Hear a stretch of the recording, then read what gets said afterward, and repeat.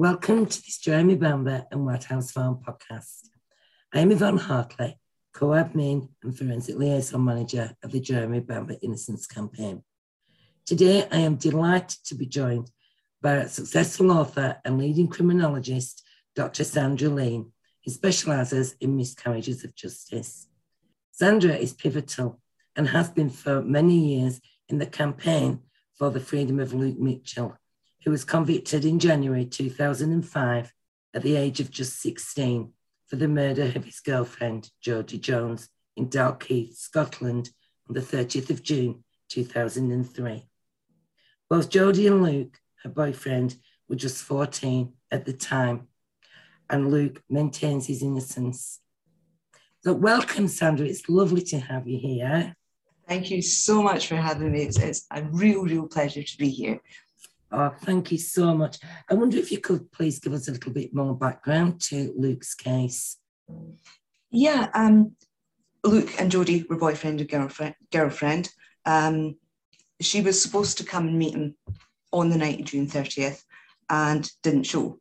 So Luke went out thinking he'd been stood up, typical 14-year-old, went out with a couple of his mates, came home about 9:30. And later that evening, about 20 to 11, he gets a text from Jodie's mum because Jodie's phone was broken, saying, right, up the road, you've missed your curfew. You know, you're grounded. Yeah. That kicked off the whole thing. Jodie had been missing from sometime around about 5 o'clock that evening, and nobody had known she was missing. Oh, goodness. So Luke set off along a path that Jodie would have used to get to his house. Yeah. He had his dog on the lead. By now it was dark. So he's got his torch and he's got his dog. And the plan had been that he would go up that path, and if he didn't find Jodie, he would go to her mum's house. Grown-ups would then decide what to do next. He had some phone numbers of friends that our mum might not have had. Yeah. Yeah, the sort of thing you would do in those circumstances. Exactly. But 3 members of Jodie's family were waiting for him at the top of the path. So before he got to Jodie's mum's house, suggested a double check. They went back down the path, and Luke had put his dog into tracker mode. Yeah. And the dog suddenly alerted beside this wall. So Luke doubled back a bit, climbed over the wall, found Jodie's naked, mutilated body, called out, I think there's something here. And then another 2 members of the search party individually went over and came back. That was the start. That's how this whole thing kicked off. From the minute the police arrived, they were treating Luke as a suspect. So they didn't, I mean, he's 14 years old. Yeah. And he's just found what must have been an absolutely horrific scene. And the first thought in the police mind isn't to offer him counselling or help or to try and get over that traumatic event. It's to start looking at him with a finger of suspicion. From the minute they arrived, so Luke was the only child in the search party. Right. The other 3 were taken to a car park, and it was Luke that was asked to go back over the wall to show the police where Jodie's body was. 14 years old. That's shocking, isn't it, Sandra? And from there, he was then taken straight to the police station, stripped, put in a paper suit, bodily examined, photos taken, DNA samples, all of that. They stripped him and put him in the paper suit, knowing his mother was on the way, and didn't even wait for her. Oh, that's disgusting. And that was the same night that he'd found her. He must have been absolutely... It was within half an hour of finding her. That's shocking, because he must have been in a complete and utter state of shock. And then for him to do that... Yep, to this day, he has never had any counselling. I found that absolutely outrageous. Horrifying. As a child, we allowed that as how we treat children in this country. Horrific. The case, because in Scotland back then, we had what were called Section 14 interviews. And in Scotland, that meant the police could take anybody, even a child, right, lock them in a room somewhere and interrogate them for up to 6 hours. But Luke was 14 years old, and so was there no appropriate adult available for him? On the night that Jodie was found and they took him to the station, there was only him. His mum arrived later, but then they took them, there was this great big sort of hall, and the police took Luke to one end and they took his mum to the other and interviewed them at the same time separately. The next interview, what they call the Section 14, the really horrific interrogation, and it was horrific. There was a social worker supposedly there as the appropriate adult. So there was a social worker there supposedly as the appropriate adult, who, apart from confirming his name, did not open his mouth in 6 hours. Nothing. And Luke's initial interview, wasn't so much as an interview as it was an interrogation by 3 large, experienced police officers. Absolutely. And the appeal judges later said that the behaviour of those officers was outrageous and to be deplored, that they'd lost it. And then said it didn't amount to a miscarriage of justice because Luke gave as good as he got. A 15-year-old kid against 3 seasoned cops who were they were screaming in his face. That's shocking. Absolutely shocking. But Luke was released initially, wasn't he, without charge, and then it was some months later he was rearrested. Well, you have to understand the Section 14 interview is not an arrest. So he's not arrested, he's detained in Scotland, but not arrested. So the murder was on the 30th of June. Luke wasn't officially arrested until a dawn raid on the 14th of April 2004. So 9.5 months later. And all this time they would have probably had Luke under surveillance and watching his every move. They didn't have to. The media were doing that for him.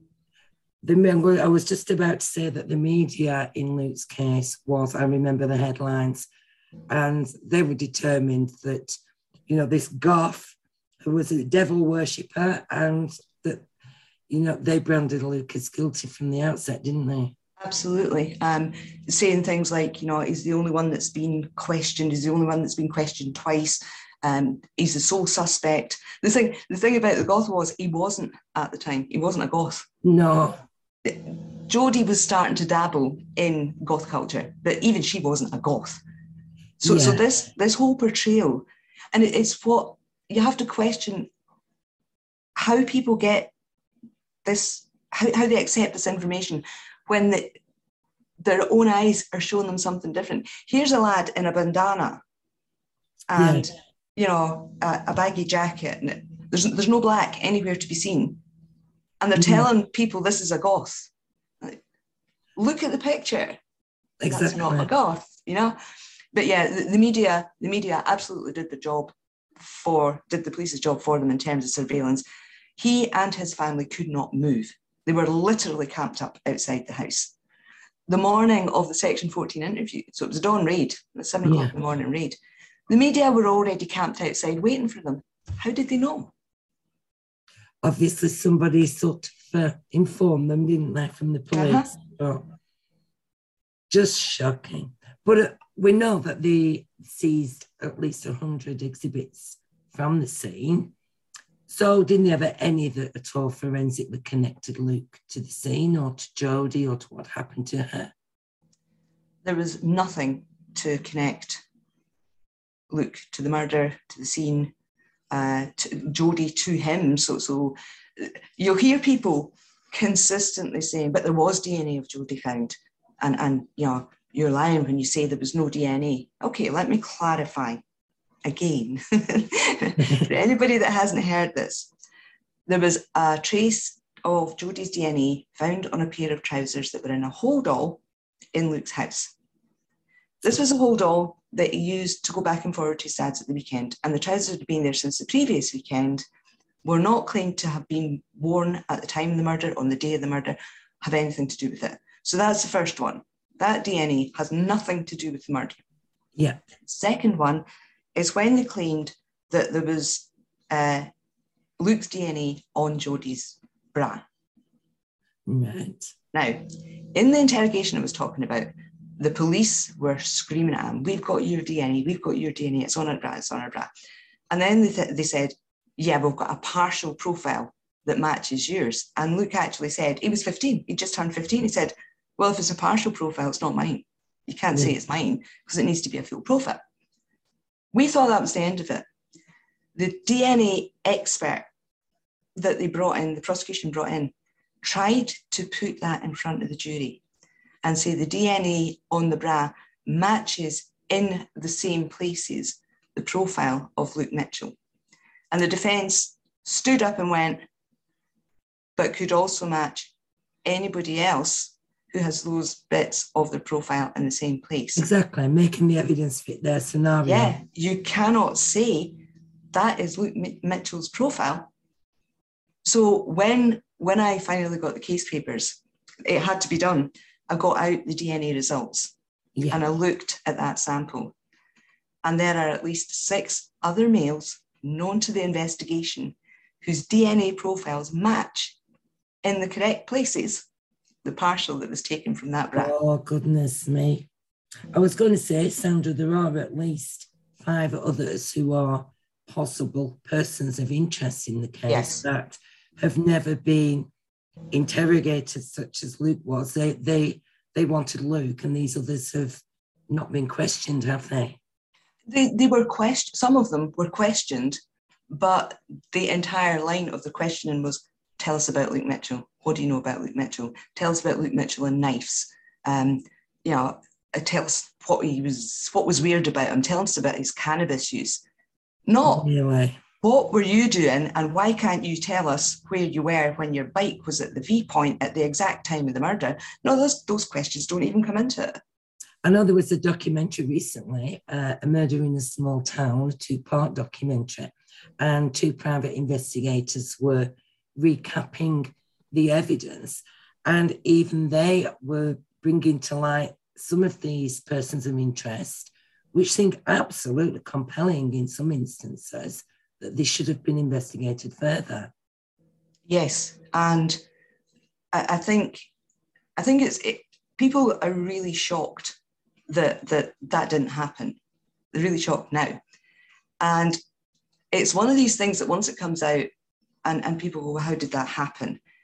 And we spoke earlier about the people who doubt this work that we do and doubt the innocence of the people that we do this for.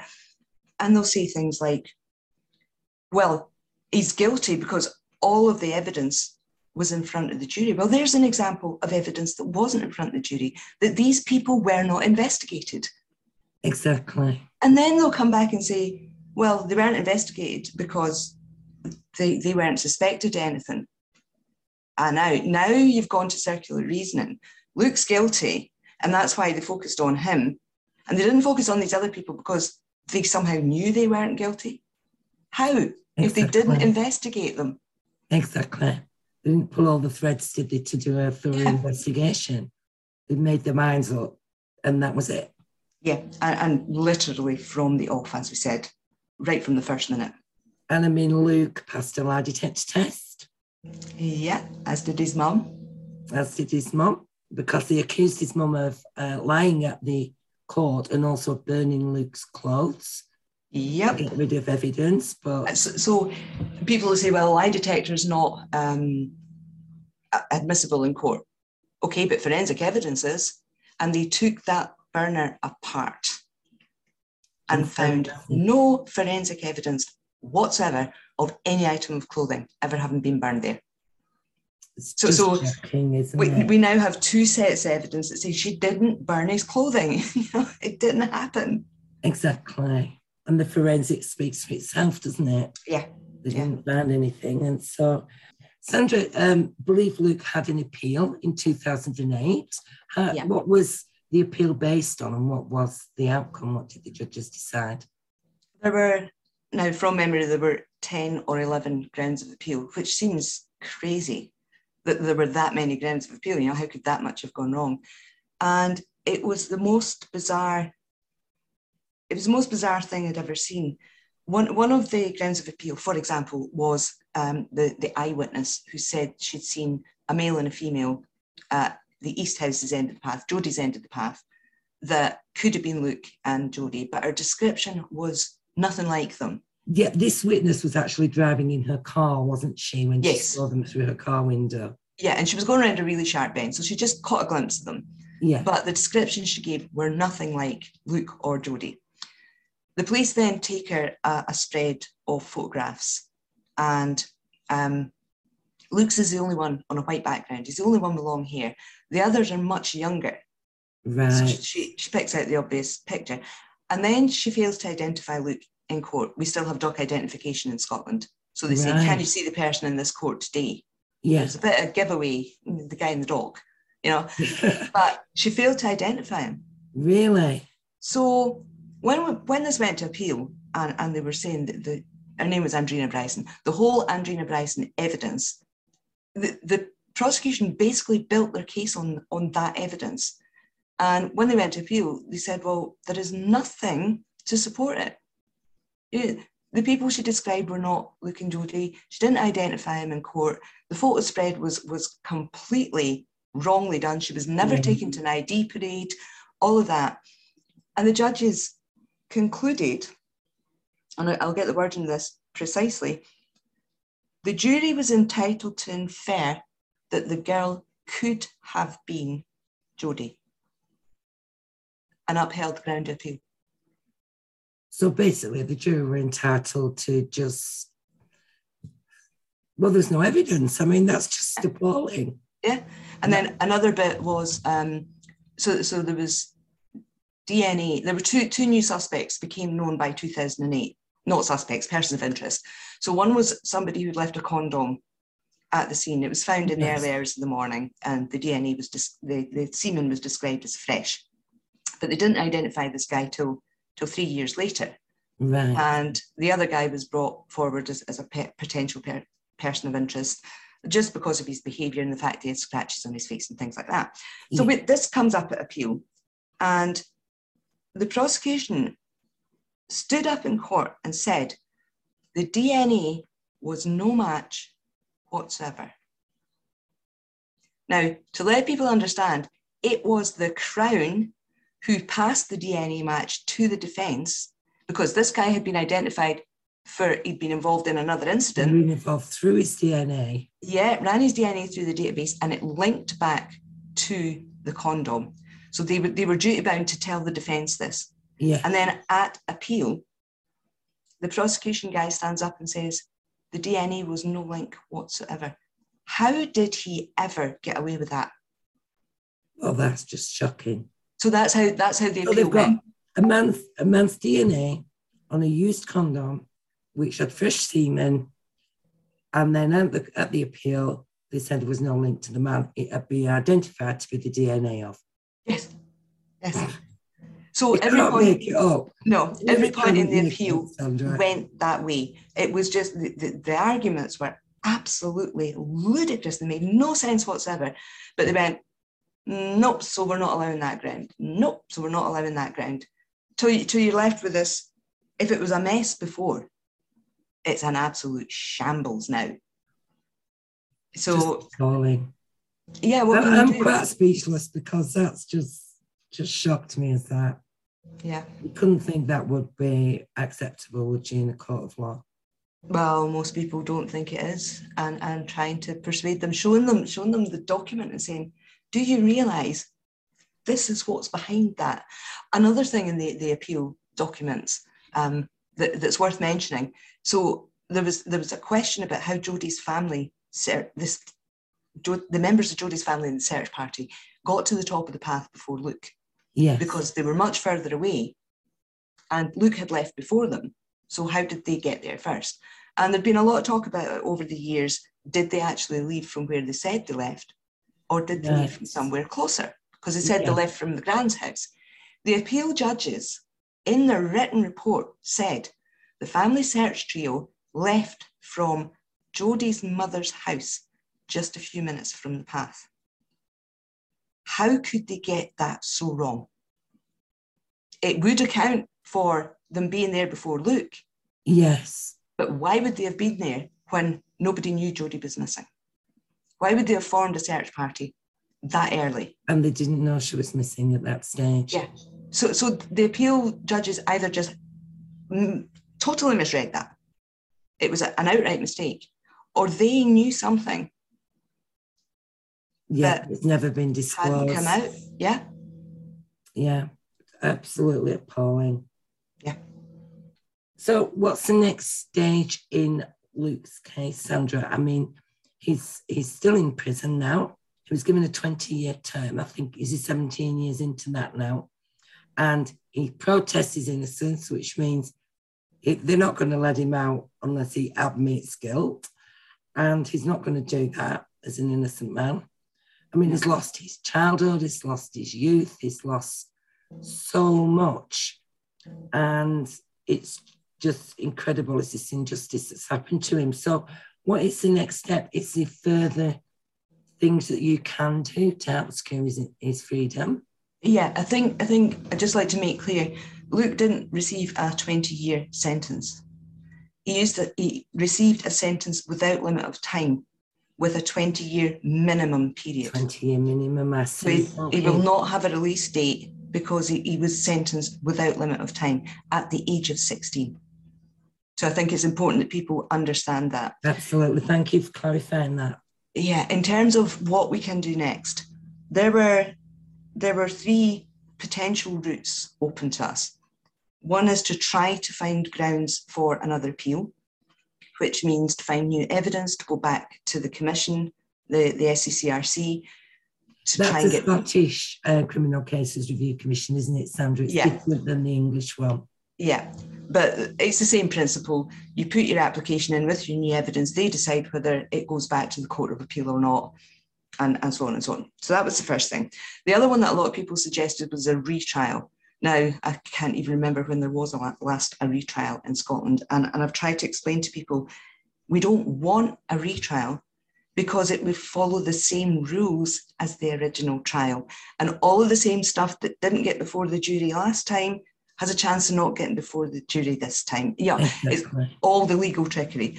The third option, and the one that we are favouring, the one that we are pushing, is an independent review of the case, like the Hillsborough Review. Because, again, you've got the circular thing going on. To go to the Commission, we need to get samples released for more modern testing. And we can't go to the Commission without the results of these new tests that provide the new evidence. If we go for an independent review, that means everything is released to an independent panel. So we're all then hands off. It's nothing to do with any of us, and they look at the whole thing. Now, the reason why that's the best option is there are far, far, far too many unanswered questions in this case, far too many, and that review would put those questions to bed once and for all. So whether you think Luke's guilty or whether you think he's innocent, it will bring closure to both of those. And the independent review would get access to the samples that needed testing. Yes. And also the other thing, the financial burden on yourself in having to have that done independently would have been absolutely mind-blowing. And so for them, an independent review to do that would take that pressure off as well, wouldn't it? Yes. What we've started a petition asking people to sign the petition for the independent review, and to stop them coming back and saying, it's too expensive. The people signing the petition have said, we'll chip in. Fantastic. We'll raise funds for an independent review. Because the other thing that an independent review would do is it would demonstrate the flaws in the processes that brought us here. Yes. And I don't think anybody believes that those flaws and failed processes only happened in one case. Definitely not. There's a recurrent theme, isn't there, throughout? Yes. I mean, in 2007, when I wrote the first book, I picked out the same things that were happening over 7 different cases. Exactly. And that book's called No Smoke, isn't it, Sandra? Yeah. People can buy that on Amazon. Not at the minute. It's actually been withdrawn for now because it needs to be updated. So I will let people know when it's back out. Fantastic, so, yeah. The one that's available just now is Innocence Betrayed, and that's the one that exposes everything in the Luke Mitchell case that needs addressed. I'd encourage everybody to buy that book and learn the truth. That's what it was all about, is getting the truth out there. And people can make up their own minds. You get this, it's all one-sided. What do you think mainstream media has been feeding you for 18 and a bit years? Exactly. This is just the other side of that.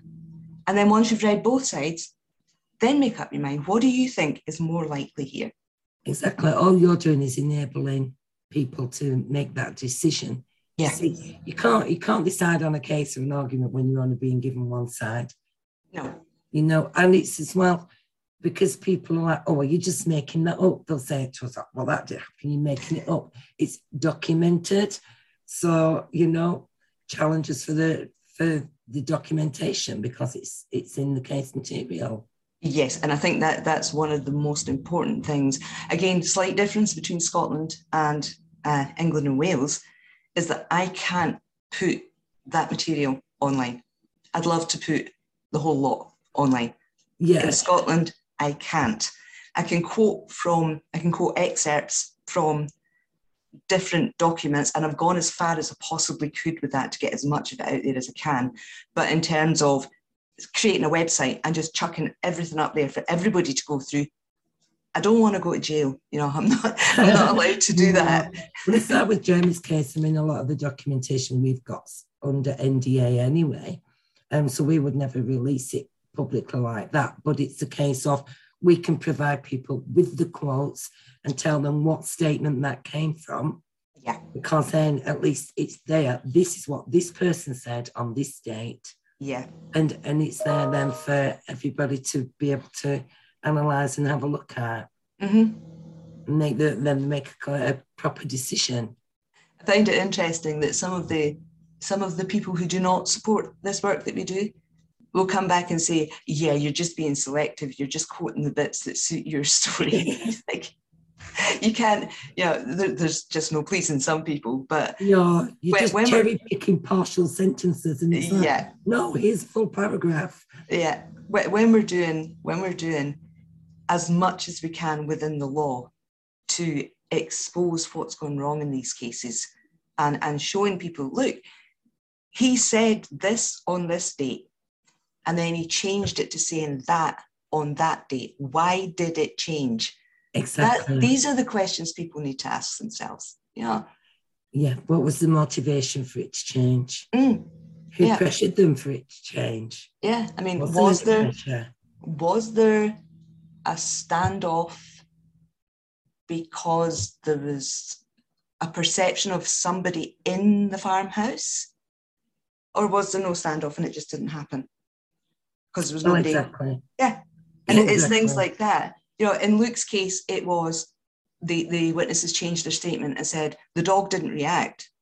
Luke just went straight to the body, went straight over the wall because he knew the body was there. Mm. And then you find all their statements saying the dog went nuts at the wall. The dog was standing up, scrabbling on the wall. It's a big dog. Its head was level with the V. So which was it? Why would they have given all these descriptions of the dog and a month later say the dog did nothing? Well, it's as I say, usually the first testimony is the correct testimony, isn't it? Yes. Well, yeah, because then there's not been time. Change. Yeah, there's not been time. When they've got their suspect and they want to point the accuser's finger, then things begin to change. Yeah, yeah, and it's one of the things that I find really disgusting.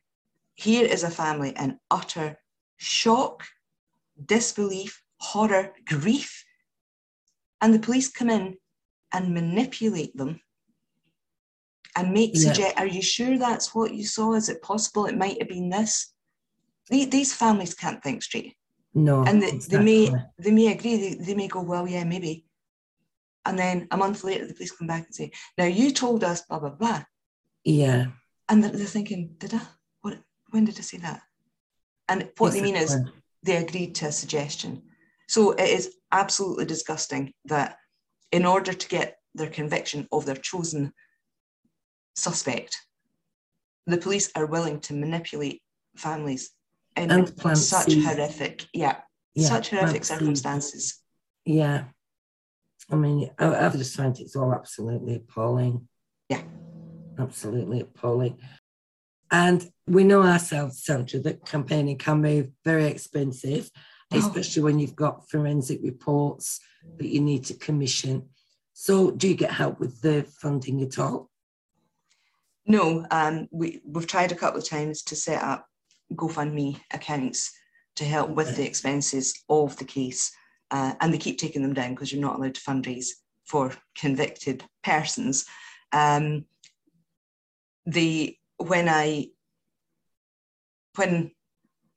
Innocence Betrayed was published, and then when the documentary went out, I said if people bought directly from me, I would put £5 from each sale into a separate fund to cover the expenses involved with the campaign, with the things that need to be done, because it's not just expert reports and things like that. It's things like traveling to speak to people. Absolutely. The amount of time that's spent discussing aspects of the case with people that might be able to help. And I think people need to understand, if I'm spending 2 hours talking to somebody about the case, that's 2 hours I'm not earning anything. And when you're involved, like you said, you have a team and you can share the work. Until very recently, there was only me. And it was a juggling act between working enough to cover my expenses and leaving enough time to work on the case as well. And I think, I don't think people understand how difficult a balancing act that really is. Absolutely. I mean, I've so much admiration for you. Like you say, we've got a team and we can divide the work between us and support each other. And it's that support as well when you're doing something like this, because it does become all consuming, and your dedication to seeing that this injustice is corrected takes a substantial amount of everyday life. Oh yeah. And it's that support as well, and you haven't even had that support, have you? You've been isolated in your work for Luke. Yeah, in fairness, there have been a few people behind the scenes who have been personally supportive, yes. And I'm very, very grateful to them. But in terms of the actual work of the case, because we've said as well, there are supporters who want to help, but they don't understand that sometimes the help that they want to give is counterproductive. Yes. And then you're in a policing role, if you like. That's an unfortunate choice of phrase, but you know what I mean? You're watching what people are doing to try to help in case they're going in the wrong direction, which is sometimes even more stressful than just doing it yourself in the first place. Yeah, and it's very easy to go in the wrong direction, isn't it, on miscarriages of justice cases when you're trying to unpick all the lies that everybody's made consistently for years and years. Yeah, and finding out which bits are worth doing in terms of moving the case forward. You can spend 2 years tearing something apart and get to the end and go, and that takes us absolutely nowhere because there's nothing we can do. We've done exactly the same. But we call it pulling a thread. And so we'll pull a thread and we'll work really hard. And then months later, we go, oh, well, that was the waste of time. Right, well, we'll pull another thread now. Yeah. And you've got to do it, haven't you? Yeah. You've got to have dedication and commitment. Yeah, I think people maybe don't understand just how all-consuming it becomes. It just takes over your life. Absolutely. And it's not that we're obsessed. It's that we're obsessed in justice. Yeah. All we want is justice, isn't it? For us for Jeremy and you for Luke. And well, us for Luke as well. Everybody who's... and me for Jeremy. Shouldn't be. Yeah. Yeah. There are factors and there's such a thread throughout them all that is so consistent throughout there shouldn't be in 2021. There shouldn't be miscarriages of justice. Well, I was saying earlier, when you think about it's not just the imprisoned person, it's not just the convicted person that's affected. It's their families and the children and the children's children, and it goes on and on and on. And we're now seeing that there are more and more and more of these cases. Sometime in the not too distant future, there will be very few people in this country who have not been touched in some way by a wrongful conviction. Absolutely. Is that what it's going to take? Well, it's such a scary thought, isn't it? Yeah. Because it's bad enough as it is, but they're just becoming more and more frequent. Yeah, yeah.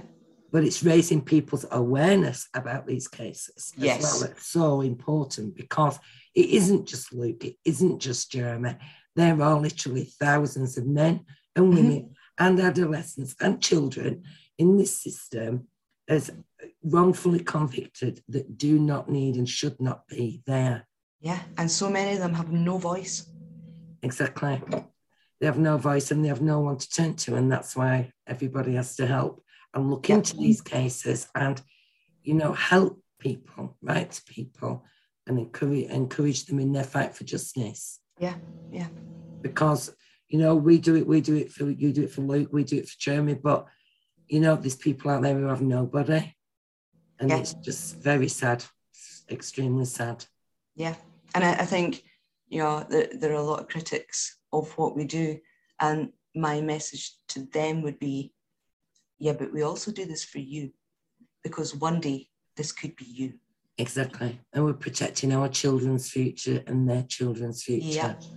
And that's what we have. And so then we have to do it. Yeah. Definitely have to do it.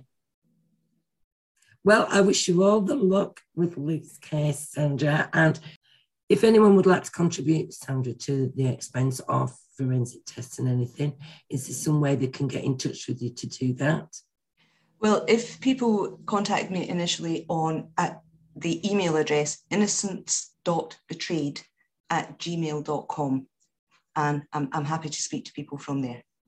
That's fantastic. Thank you very much. We'll make sure people are aware. So Luke's still fighting. Is he well? Is he? He is. He's very well. I just spoke to him last night, actually. Yeah, he's very well. He's obviously very excited that the case has suddenly got this much. This is the most interest it's ever had in all these years. And the fact that we are identifying potential routes forward, that other witnesses are now coming forward as well. So you can imagine that's a big support for him. Absolutely. And it gives him a faith in that, there are people out there, particularly you, Sandra, and his mum, Corinne, who are just continually fighting. And I know how difficult it is for a team of us to fight for Jeremy's case. And you're sort of on your own, and I've just got so much admiration for the work you do. It's incredible. Thank you. You're very welcome. And so we'll wrap it up there for today. And thank you so much, Sandra, for joining us. It's been an absolute pleasure. Yeah, and again, thank you just for giving Luke's case this platform for more people to hear and more people to understand what we did as a society to two 14-year-old kids, really, because Jodie's not had justice either. No, exactly. And the perpetrator's still out there. Yeah. So thank you for this opportunity, just to let people know. You are very welcome, Sandra. Please continue the good work. We're all here for you as well. Thank you. Thank you. Bye-bye. Bye. Bye.